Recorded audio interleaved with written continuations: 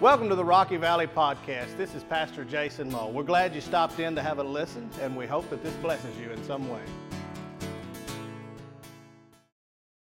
Our shield and defender, the Ancient of Days, pavilioned in splendor and girded with praise.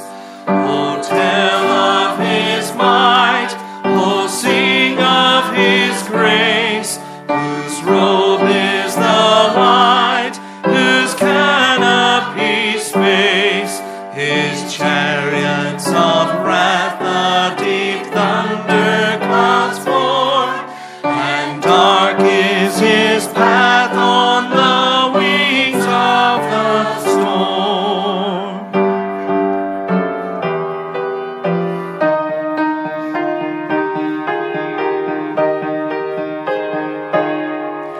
Frail children of dust and feeble as frail, in Thee do we trust, nor find Thee to fail. Our mercies, how tender, how firm to the end, our Maker, Redeemer, and friend. Would you be free from the burden of sin? There's power in the blood, power in the blood. Would you or evil a victory win? There's wonderful power in the blood. There is power, power, wonder-working power in the blood of the Lamb. There is power, power, wonder-working power in the precious blood of the Lamb. Would you be whiter, much whiter than snow? There's power in the blood, power in the blood. Sin stains are lost in its life-giving flow. There's wonderful power in the blood. There is power, power, wonder-working power in the blood of the Lamb. There is power, power, wonder-working power in the precious blood of the Lamb. Would you do service for Jesus your King? There's power in the blood, power in the blood. Would you live daily His praises to sing? There's wonderful power in the blood. There is power, power, wonder-working power in the blood of the Lamb. There is power, power, wonder-working power in the precious blood of the Lamb. Gentlemen, will you come and receive our morning offering, please? Brother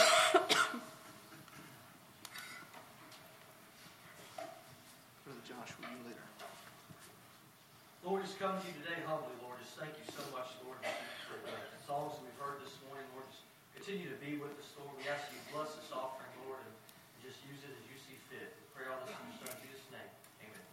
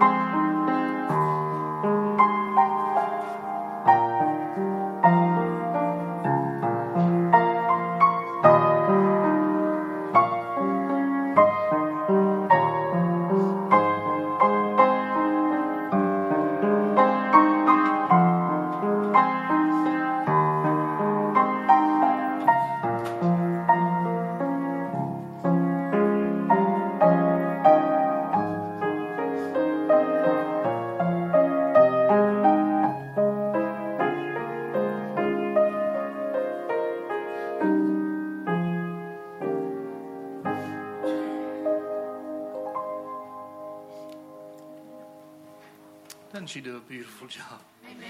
Miss Karen Pickler, all the way from downtown Lebanon, Tennessee. Downtown. Her husband is General John Pickler, and we're so thankful that you've come to share your talents today. I don't think you'll find a more humble human being anywhere on the face of the earth than Miss Karen. She's sweet as she can be. Thank you. Well, as we continue to worship, I'm going to let you be seated for a while. Everybody, this poor old Baptist guy's got us up and down, but we're going to be seated. We'll sing Majesty. Choir, will you stand, please?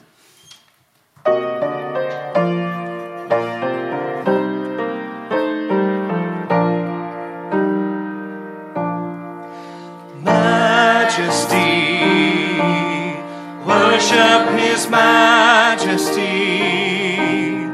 Unto Jesus be all glory, honor, and praise. Majesty, kingdom, authority, flow from His throne unto His own. His anthem raise. So exalt, lift up on high the name of Jesus. Magnify, come glorify Christ Jesus the King. Majesty, worship His majesty. Jesus who died, now glorified, King of all kings. On a hill far away stood an old rugged cross, the emblem of suffering and shame.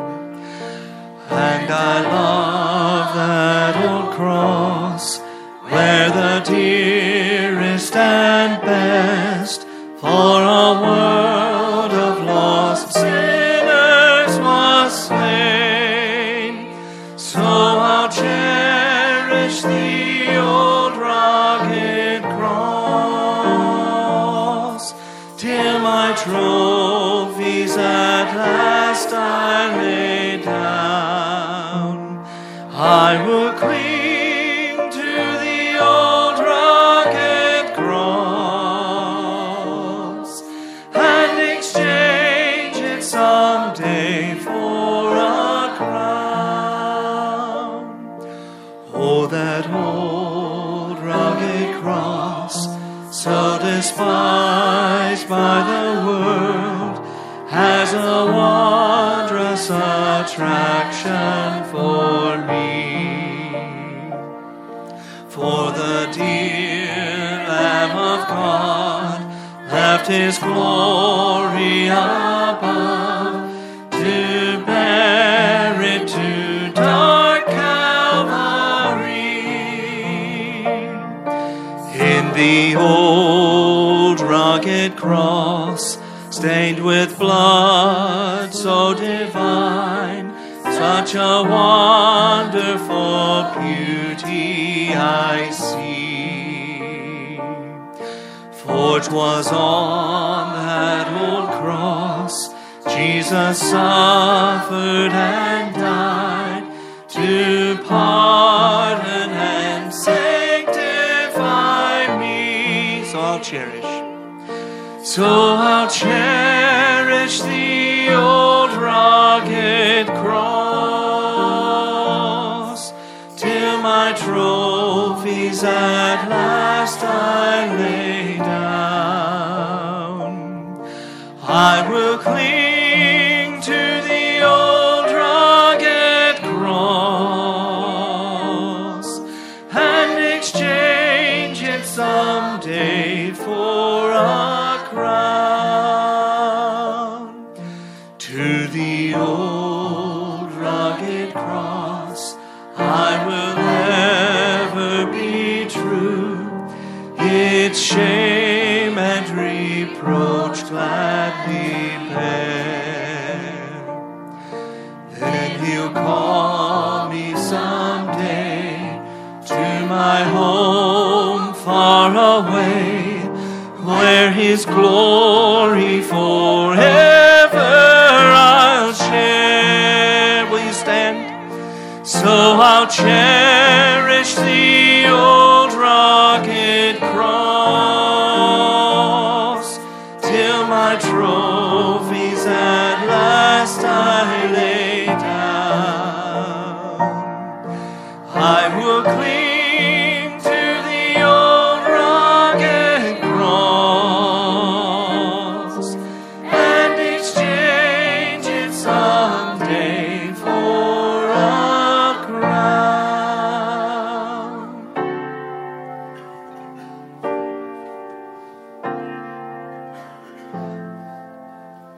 Oh, to see the dawn of the darkest day, Christ on the road to Calvary, tried by sinful men, torn and beaten men, nailed to a cross of wood. This the power of the cross. Christ became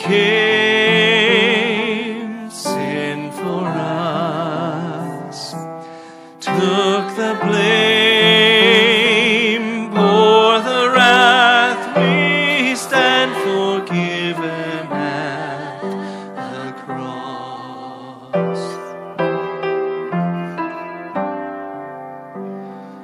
Oh, to see the pain written on your face, bearing the awesome weight of sin. Every bitter thought, every evil deed, crowning your blood-stained brow. This the power of the cross. Christ became sin for us, took the blame, bore the wrath. We stand forgiven at the cross.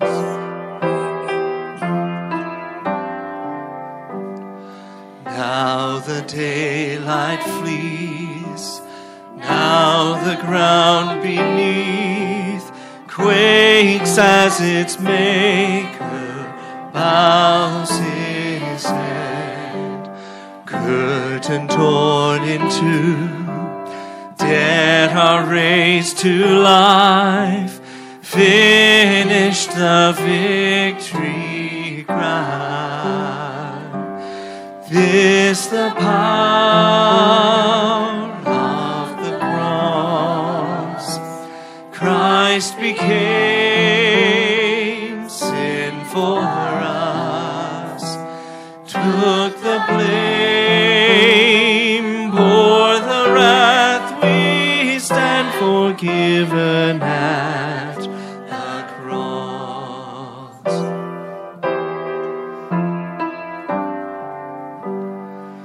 Oh, to see my name written in the wounds, for through your suffering I am free.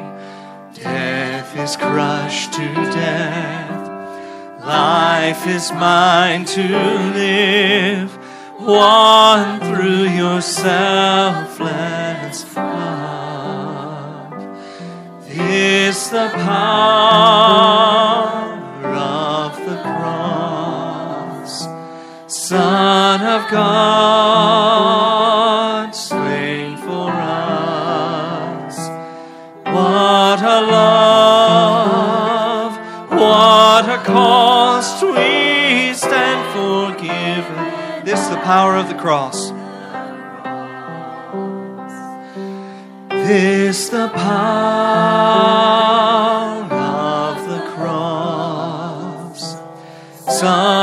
God slain for us. What a love, what a cost, we stand forgiven at the cross. Amen. You may be seated.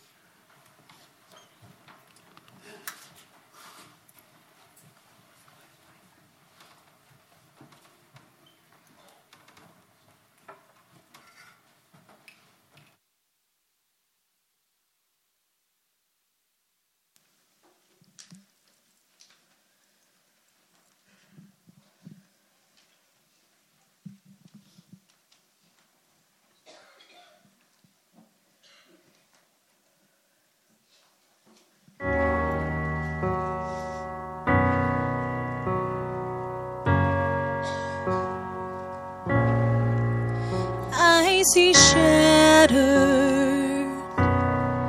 but you see whole.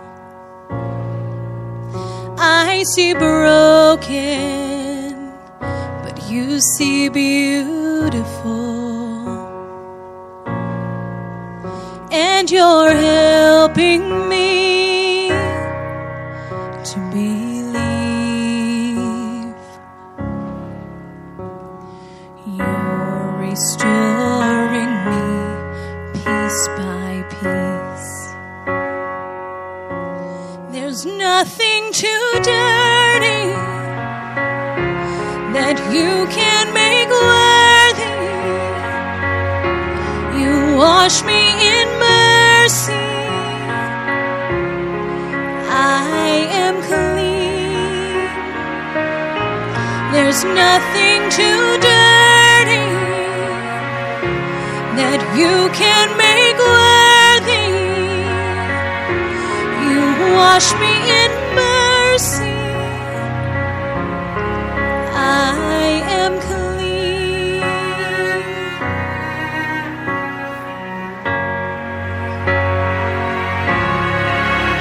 What was dead now lives again. My heart's beating, beating inside my chest.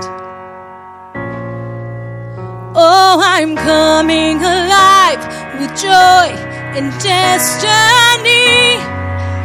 Oh, 'cause you're restoring me piece by piece. Oh, there's nothing too dirty that you can make worthy.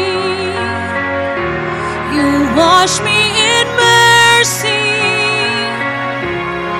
I am clean. There's nothing too dirty that you can make worthy. You wash me in mercy. I am clean.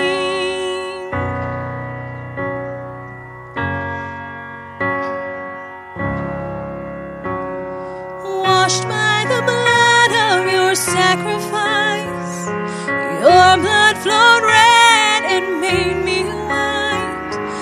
My dirty rags are purified. I am clean. Washed in the blood of your sacrifice, your blood flowed red and made me white. My dirty rags are purified. I'm clean, I'm clean, oh, oh. Washed in the blood of your sacrifice, your blood flowed red and made me white. My dirty rags are purified. I'm clean. I am clean. I'm clean. Oh, you made me. You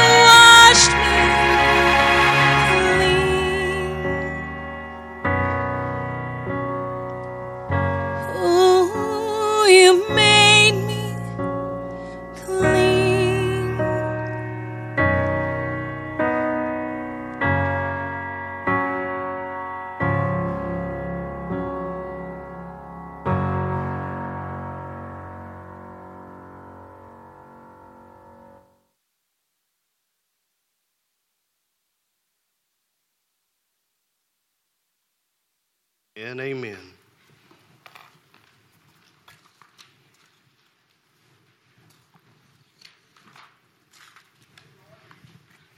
Good morning.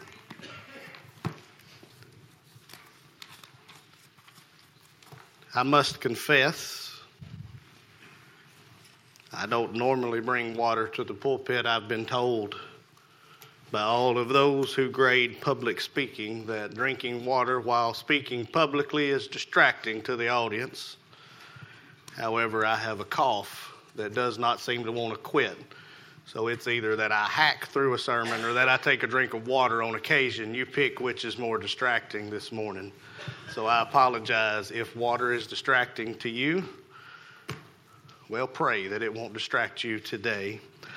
John chapter 14, verses 12 through 15, the title of this morning's message is New Beginnings for this new year. New beginnings for this new year. And we gather here on this first Lord's Day of 2018, and it is always such a pleasure to gather with the saints here this morning. Thank you, Miss Karen, for coming to play. Thank you, Jason. Thank you, Katie. Thank you, choir, for leading us in worship this morning. But last week, we had a unique opportunity. We had an opportunity to gather and say goodbye to 2017. Whether 2017 had been the best year of your life or the worst year of your life, it ended last Sunday. Last Sunday was the end of 2017. And we gathered to depart. We said that as a whole, we need to fixate our eyes upon Jesus Christ. That's where our eyes have to be looking if we're to move forward from whatever 2017 was. We have to fix our eyes upon Jesus Christ. We had a moment this week to pause and reflect on this coming year. And I realized something that I hope that all of you have already realized.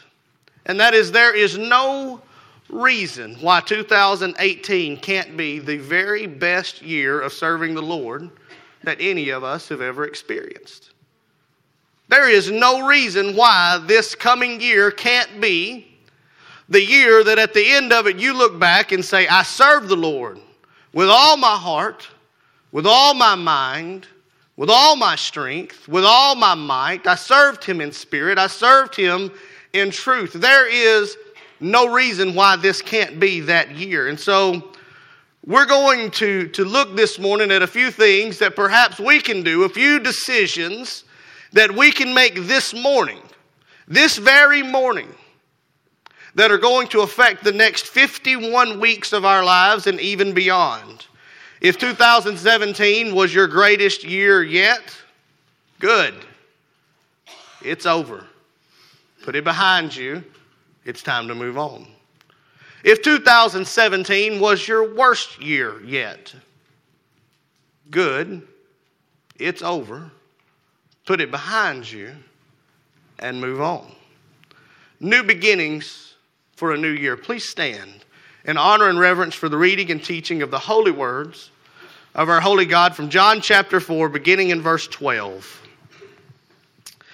Most assuredly, I say to you, he who believes in me, the works that I do, he will do also. And greater works than these he will do, because I go to my Father. And whatever you ask in my name, that I will do, that the Father may be glorified in the Son. If you ask anything in my name, I will do it. And if you love me, keep my commandments. Let us pray. Father God, as we gather together here this morning, we ask that you bless the reading of your word. God, we ask you write your words upon our hearts. God, we ask that your Holy Spirit would dwell among us this morning. God, I pray that if there be anything that would hinder us from worship of you, that you would escort that demon spirit right out the front door at this very moment. That we would give the next few moments to you and you alone, because you and you alone are worthy of our worship.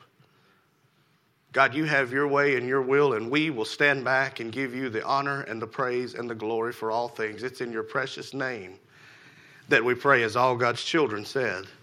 And you may be seated.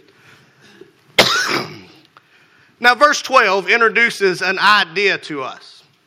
about this coming year, really about our lives in general, but I want us to focus on in this coming year that there is a possibility for productivity in 2018 that we need to recognize and embrace. Verse 12 says that for those who believe in him, there is potential not to do the work that Brother Jason did.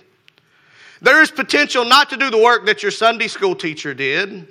There is potential not to do the work that the music minister does. There's not potential to do the work that your deacons do.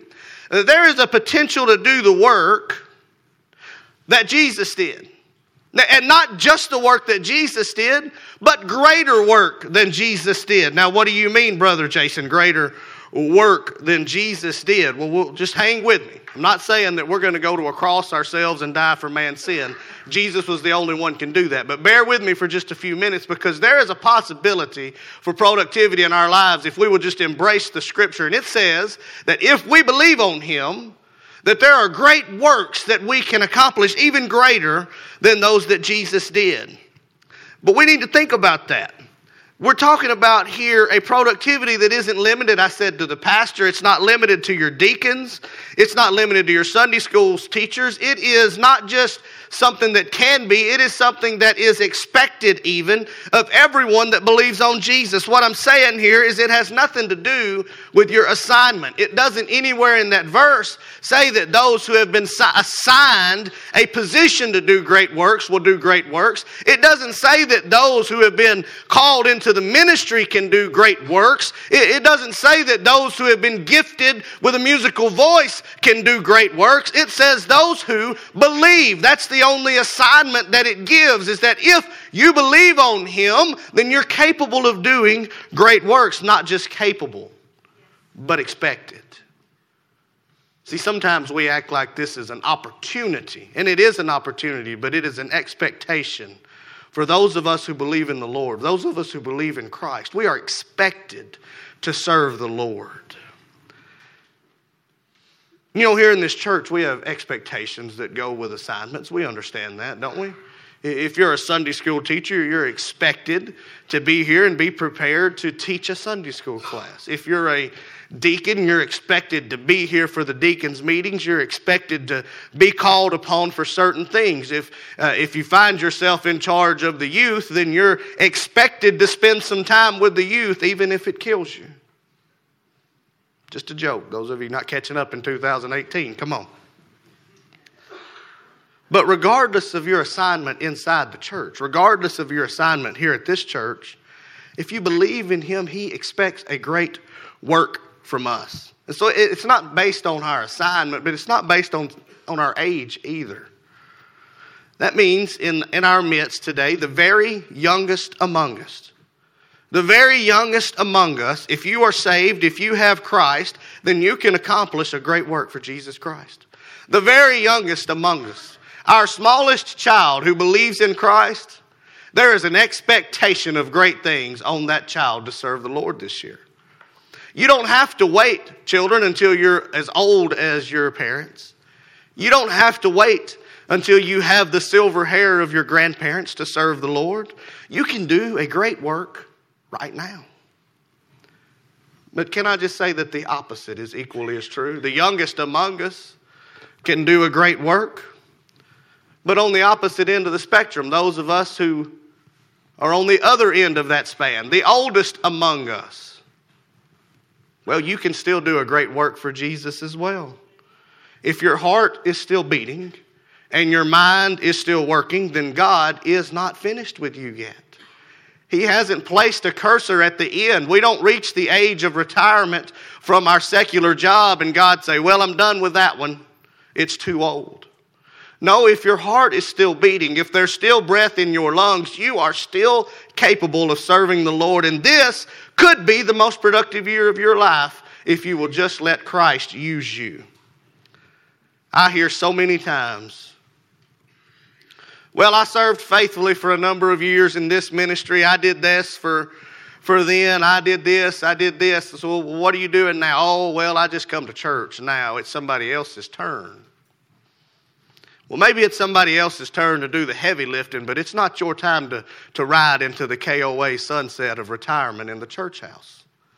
It's still time to work for Christ, no matter what your age. The productivity that's possible in 2018, it's not based on your assignment. It's not even based on your age. And friends, I've got even better news for you. It's not even based on your ability. You say, Pastor, I just don't have anything to offer. I can't teach a class.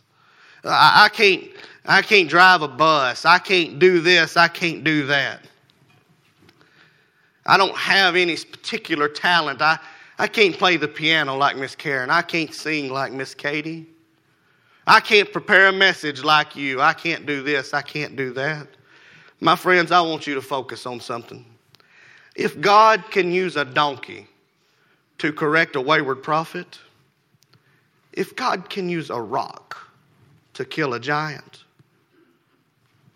if God can use a sack lunch to feed a multitude, and if God can use some rough timbers to save the world, then God can use me. And God can use you. And your ability is not an excuse. God does not call those who are equipped. He equips those whom He calls. And if God has a call on your life for productivity, it is expected. Not just something you can do. It's something you should do and something that is expected in this coming year. But there's a little word there that stops many of us from achieving this greater productivity. It's a little Greek word that we find there in verse 12. It says, most assuredly I say to you, he who believes in me, the works. That Greek word is ergon. The ergon that I do, he will do also. That little Greek word, it means work. Some of you have tools in your garage that on the box it says they are ergonomically designed. What that is that's taking that Greek word, it's applying and it's saying that those tools are designed to do work better. They're designed to do work quicker or better. This word for work here is often translated as deeds. When Paul describes the judgment seat of Christ in 1 Corinthians 3, he says we'll be evaluated by Christ based on our ergon, our deeds, our works. What have we done for the Lord? Ephesians 2 says we're saved by grace to do good ergon, to do good works. We weren't saved to do less. We weren't saved to cruise into heaven. We were saved to do good works for Christ. So I don't have enough time, Brother Jason. I don't have enough time, Brother Jason. Can I just tell you something about 2018 that I did a little research this past week and I have found to be absolutely true? In 2018, we are still going to have 24 hours in every day and 168 hours in every week. Just the same as what we did in 2017. I didn't want to mention this last week until I'd had a week to study it out, but that's still the way that it has come out. There's not going to be an extra abundance of time for you to suddenly do more work for Christ. There's not going to be an extra abundance of time placed into your life. You're still going to have the same things in your life that you had, but I've called you to do a greater productivity. I've told you that Jesus has called you to a greater productivity. Can I just tell you something that I have found to be true about time? You make time for the things that are important to you. You find the time to do the things that are important to you. And so in 2018, as you look to a possible productivity, one thing you've got to recognize is that where I spend my time is where my heart really is. And so is your time going to be in your work? Is it going to be in your family? Or is it going to be in your Jesus that saved your soul? That's the question. Will I give my time first to Jesus, or will I give it to everything else and give Jesus what I have left? And that's going to determine, friends, whether you achieve this possible productivity that is there for you. It's where do you give your time to first? Now, I want to be clear before we move on. I don't want to say anything heretical from this pulpit. Jesus says we'll do greater works than Him. Now, we're talking about a Jesus that caused the deaf to hear, the lame to walk, the dead to live. He told the storms to stop. He cleansed the lepers. He cast out demons. And not to mention, He saved the world. I am not saying that we're going to do a greater work quality-wise than that which Jesus did. We're not going to accomplish something that Jesus didn't accomplish in terms of a greater work in essence, so to speak. But when Jesus says that, he's saying his ministry on this earth was in a geographical area that was pretty small. And when he says that his disciples are going to do a work that was even greater than he did, what he's talking about is that we have the ability to share the gospel in ways that Jesus did not have when he walked on this earth. We can spread it to a greater number of people. Let me give you an example of that. Charles Stanley has preached to more people than Jesus ever did. Billy Graham once preached to an estimated 1 billion with a B. Billion with a B. He preached to an estimated 1 billion people through a crusade and a television. Peter preached to more people on the day of Pentecost than we ever have recorded as an audience for Jesus when he walked on this earth. Can I bring it down even closer for you? Jesus never taught the preschool Sunday school class, but you can. He never served in the choir. He never served on the technology team. He never came to the Hearts for Hunger food giveaway in Lebanon, Tennessee, but you can. And so the question that we should ask ourselves this morning is this. When people look at us, do they say we're doing the same kind of work that Jesus did, proclaiming his gospel? And do they say we're doing it on a bigger scale than Jesus did, sharing with more people? Now, the good news is if 2017 wasn't your most productive year for serving the Lord, maybe you were tired, maybe you were giving up ministries left and right, maybe you were taking a break, maybe you were asleep. I don't know what you were doing, but maybe 2017 wasn't your most productive year serving the Lord. I have good news for you. It ain't 2017 no more. And we have a gracious God who is ready to use you in 2018 if you will be used by him. So there's a productivity that is possible in 2018. But something that'll go along with that is there's going to have to be a more powerful prayer in 2018. A more powerful prayer life. Jesus has been telling his apostles in this section of Scripture that he's going away. He's essentially gathered them and he's telling them, I'm about to die and I'm going to go away. And so he's sharing some comfort with them. And here he says to them, even though I'm going away, you're still going to have access to me. And the good news is, if you ask something in my name, I'm going to provide it for you. And so there's a couple of little silly things I want to point out as we go. Seems like they ought to be second nature, but in my life, I don't always grasp them, so I'm assuming some of you might not either. Notice a couple of things here in verses 13 and 14. He says, and whatever you ask in my name. And then in 14, he says, if you ask anything in my name. He kind of places a prerequisite on our answered prayers of this. He says, you got to ask. You got to ask. That sounds simple. It sounds like something that we ought to get, but I got a confession to make. As your pastor, I don't often pray as I ought to pray. I often dive headlong into something and try my best to figure it out and pray later. I didn't ask before I got going. And so I missed an opportunity to be led by Christ. The book of James says to us that we don't have because we don't ask. But he says not just ask. He says something else. He says ask in his name. He says it in verse 13 and then again in verse 14. If Jesus said it twice in 2 verses, it must be important, right? He says if you ask in my name. So what does that even mean? Ask in his name. Well, I'll tell you this. It's much more than a tagline on the end of a prayer. In Jesus' name we pray. In Christ's name we pray. It's much more than that. It is good practice. We teach our children to conclude their prayers in Christ's name.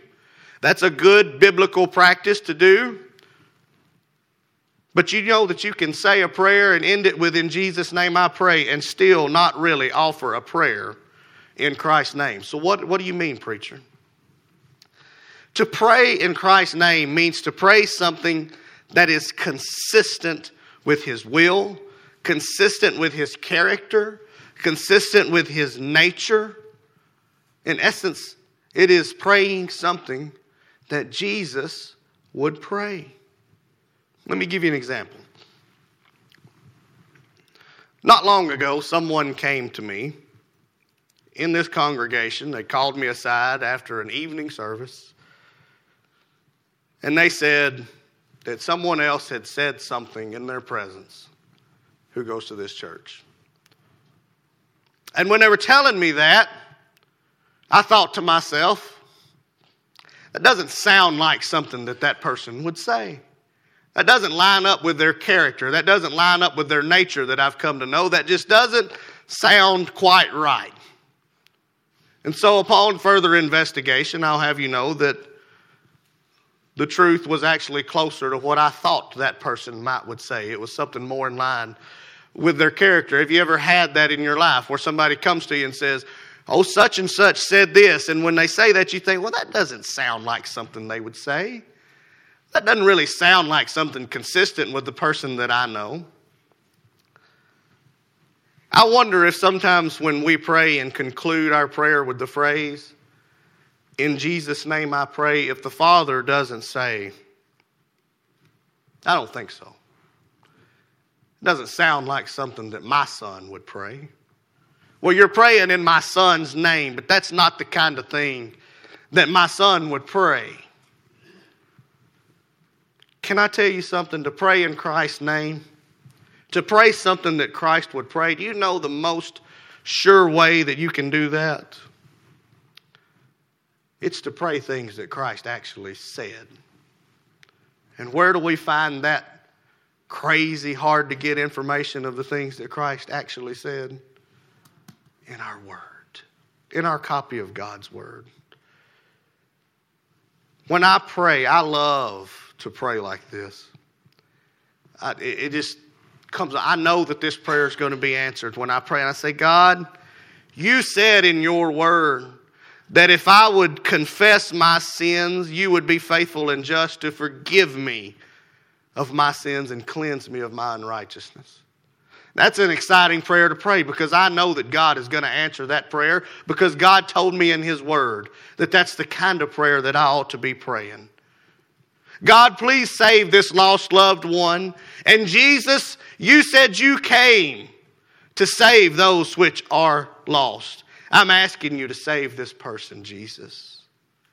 And I think the Father hears that prayer and says, well, that sounds like something my son would pray.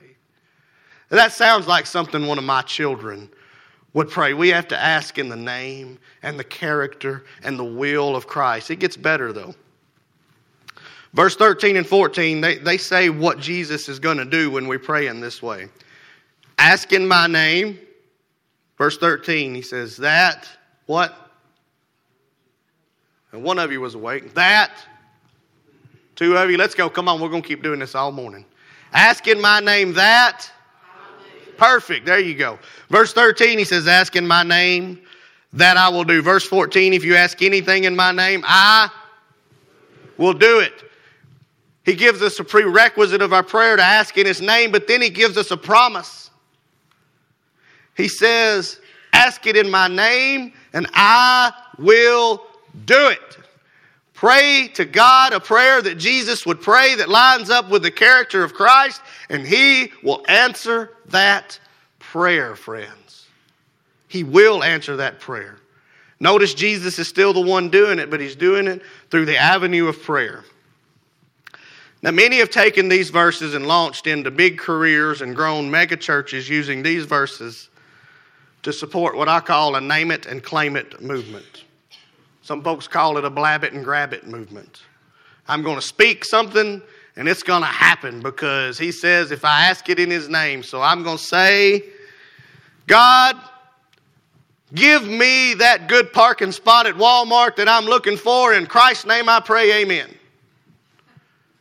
And I can speak that parking spot into existence.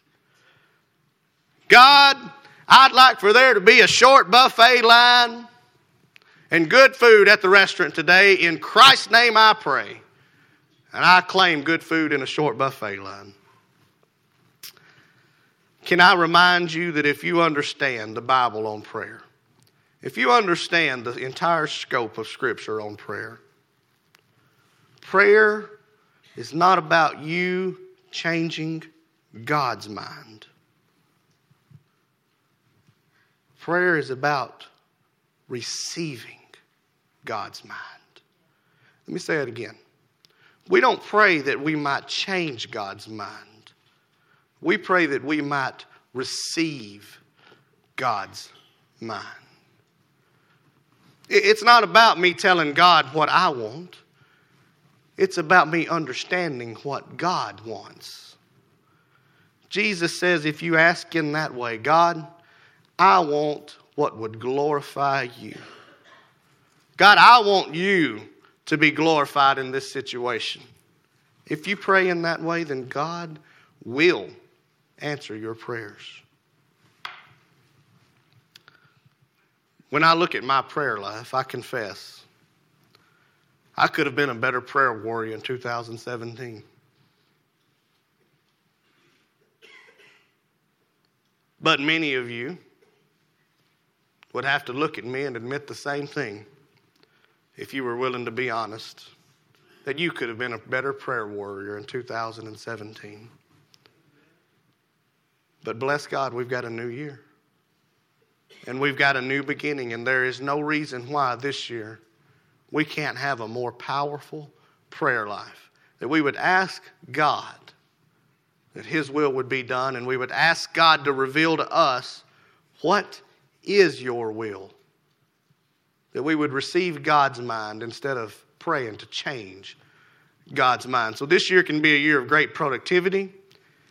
It can be a year of powerful prayer, but it's got to be a year of personal practice. Verse 15 says this to us. It says, if you love me, keep my commandments. Now, can I just tell you something, church? The love of God is unconditional. Thank God that the love of God is unconditional. But the psalmist in chapter 1, verse 1 starts to put it plainly for us when he says, blessed is the man who does not walk in the counsel of the ungodly, nor stand in the path of the sinners, nor sit in the seat of the scornful, but his delight is in the law of the Lord. His law he does meditate on day and night, and he will be like a tree planted by rivers of living water, and whatever he does prospers. Folks, the love of Christ is unconditional, but the blessings of Christ are not. Psalms 1 puts that plainly for us. If we sit in the seat of the sinful, if we stay in the place of the scornful, if we stay in that place, we don't fall into the blessing spout. It says, blessed is the man that meditates on the word of God day and night, who lives by his statutes. He'll be like a tree planted by the living water, and everything he does will prosper. Folks, if we're going to have our most productive year serving Christ, we're going to have to practice some things in our own life. If you read that verse literally in the Greek, it would read, if you love me, you will keep my commandments. That whole phrase would go, if you love me, you will keep my commandments. Many of us hear verse 15, and we hear it like an invitation. If you love me, would you please keep my commandments? If you love me, do you mind possibly on Sunday keeping my commandments? If you love me, could you possibly find time to keep my statutes? But instead, it's not an invitation, it's a declaration. If you love me, you will keep my commandments. How do we know if we love Christ? We look at what we're doing. What are we practicing? What are the things that are playing out in our lives? Because if you love Christ, you will keep His commandments. Not you can, not you might. You will keep His commandments. Now let me put something on you that hit me this week that I want you to think about. Because if I'm going to have to think about it, well, you're going to have to think about it. If that statement is true, then the inverse or the reciprocal of that statement is equally as true. if you love me, you will keep my commandments, then that means when I sin, it's because in that moment I'm not loving Jesus as I ought to. Think about that with me. When I sin, I'm not loving Jesus the way that I ought to. I'm loving myself instead of Jesus. Now, I did not say that a person who sins doesn't love Jesus. We all sin. We all fall short of the glory of God. But what I'm saying is in that moment of sin, you just aren't loving Christ like you should, because if you were, you would be keeping his commandments. When I give in to temptation, when I give in to enticement, in that moment, I'm not loving Christ, I'm loving me. And so if we're going to have a godly personal practice, if we're going to practice the things we ought to practice, then perhaps we need to make our way to the altar, and instead of praying that God would make me hate my sin more, we might just pray that God would make me love him more. That God would reveal more of himself to me, that I might keep his commandments more. Let me make it a little more practical to you. That means, husband, when you lose your temper with your wife and say something that you ought not say. Wrong side. When you lose your temper with your wife and you say something that you ought not say, in that moment you don't love your wife incorrectly, you love Jesus incorrectly. It means when my kids act like that part of the family that my in-laws brought to the picture, and I respond with sinful anger, I'm not loving my children incorrectly. I'm loving Jesus incorrectly. I'm not loving God properly. Now that ought to put sin right in perspective for you. We think of sin as something that we can't control, something that just happens, something that comes along. But my friends, when we sin, it is an example that we don't love Jesus the way we ought to love Jesus. When I say things I ought not say, do things I ought not do, want things I ought not want, the problem is not with any of those things. It's with me and my love for Christ in those moments. If you love me, you will keep my commandments. Now again, thank God that this is a new year. And if 2017 wasn't marked by you keeping the commandments of Jesus the way that you ought to, if it wasn't marked by you loving Jesus the way that you should love Jesus, you have an opportunity this morning to make a commitment right now that you'll love Christ as you ought to in 2018. And so how do we close this message? How do we respond to this word? Well, maybe you wish to have a more productive year serving Christ in 2018. So how do we do that? Well, one, we have to decide that we're going to serve him first and then give everything else our time. Number two, we've got to pray in his name prayers that ask for his wisdom to be revealed to us and not for our desires to be revealed to him. And finally, we have to keep his commandments and his statutes. Will you commit to making 2018 your best year serving Christ with me this morning? Lay at the altar anything that hinders you, anything that's held you back. Leave it at his feet this morning. Let us pray. Father God, Lord, we come to you. We thank you for your word, for your mercy, for your truth, Lord God. And God, for many of us, as we gather this morning, if we were being brutally honest, we would say, thank God that 2017 is over. And the good news is that's okay. God, give us the courage to lay at your feet anything that hinders us from worshiping you in spirit and in truth this year, Lord God. God, for somebody here, you've called them to serve you in some capacity. Would you give them the courage to make this the year that they are obedient to you, Lord? And God, there may be one here who's never followed you, who's never accepted you And God, would you make this new year the year of their salvation, Lord God? Would you save their soul? It is in your precious name that we pray, Jesus. Amen. Thanks again for joining in. We sincerely hope that this has blessed you in some way. If you have any further questions, feel free to give us a call or check us out on the web at www.rockyvalleybaptist.org. Thank you and have a blessed day.